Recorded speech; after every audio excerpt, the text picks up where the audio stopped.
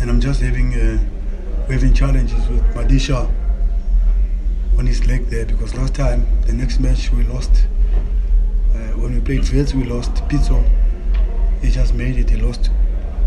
We lost him for the next match we played, the Champions League match, because Tyson went through him. So this time,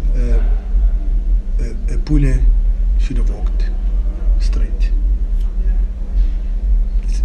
You must see that tackle. He just left the ball. He went to Madisha. Should have walked. And I know Gomes is very good at those ones, but he missed that one, which is one of those. So I don't know if Madisha will be available on Wednesday, but it's okay. I think the referee was good, except not taking